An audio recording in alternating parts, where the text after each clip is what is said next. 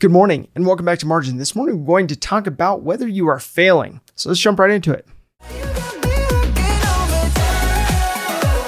Welcome to the Millennial Margin Podcast. I created this personal finance resource out of necessity as I've watched countless people schedule away, mortgage up, and max out their lives. Margin is simply the antithesis, providing leeway in an increasingly marginless culture. If you want to build margin into your personal finances on a daily basis, this is the podcast for you.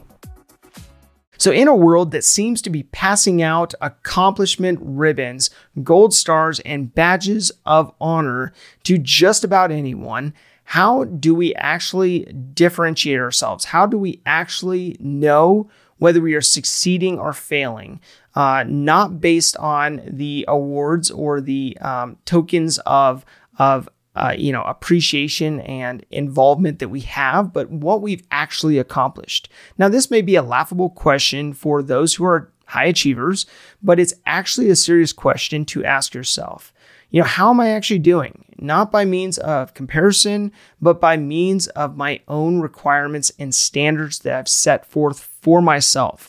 Am I where I want to be at this point in life? Do I have a great purpose, the right people, and am I taking care of myself provisionally?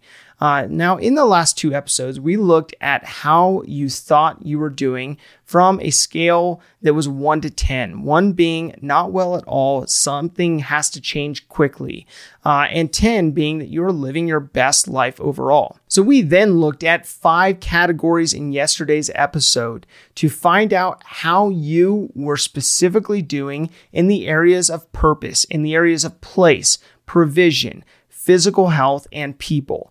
Now, the question is, how do those two numbers compare?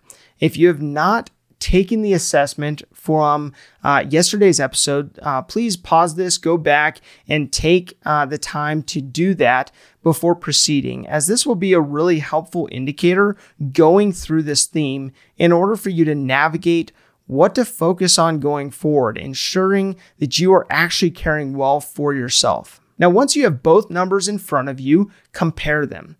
Now, it's easy for us to have a bad day and catastrophize the future, and it's also easy for us to maybe have a great day because we got a raise or something like that, and not factor in the other aspects that we're not doing so hot in. Now, we all do it. We all have a hard time actually pinpointing this. We let someone who cut us off in traffic or a news headline ruin our day, while not keeping the rest of life in perspective, in proper perspective. So looking at the 5 Ps, anything below about a 69% needs immediate attention.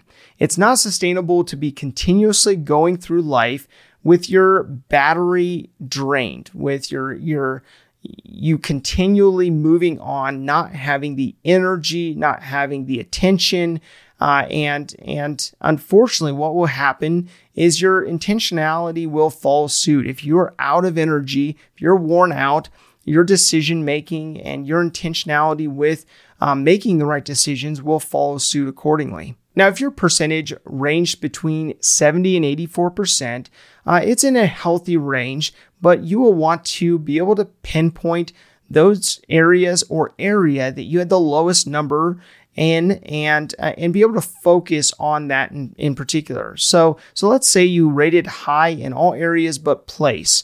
Then you can put your efforts and your focus to your location and what needs to change around that.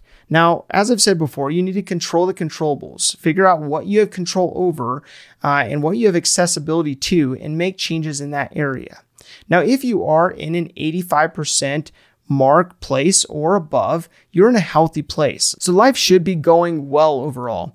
Unless you are an eternal optimist and haven't realistically looked at your life and how things are really going, you otherwise don't necessarily have anything major to work on.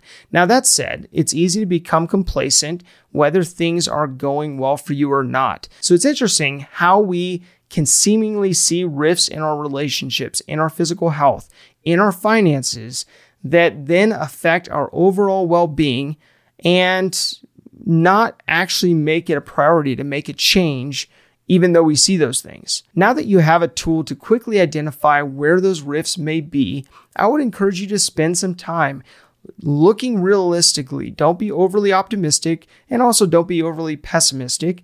Look realistically at your numbers in those 5 categories, get that percentage, and then from that percentage, identify, okay, am I in a healthy place? Am I in a sustainable place? Am I in a really good place? Where am I at? And also, use that as an opportunity to have a conversation with your spouse, have a conversation with your best friend, or with a community or a community group or something like that. Have a conversation around how you're doing so that you can feel like you have support. Feel like, hey, these are the areas I went over. These 4 areas I'm doing well in. This area I'm not doing so hot in, and I really do need some people rally around me. And so I think this will give you a great opportunity to build in some accountability, but also some encouragement from those that you know love you, but may not know how to support you best. Now, my call to action today is to compare the percentage of how you thought you were doing to where the 5 Ps placed you. You might be surprised at how far these are apart, but then what you need to do is basically evaluate what range you're in and what then needs to be adjusted or changed in your life as a result. Thank you for your time. Enjoy your day. We'll see you back here tomorrow. If this information is helpful to you, please do follow, visit millennialmargin.com, or connect with me on Margin's social platforms.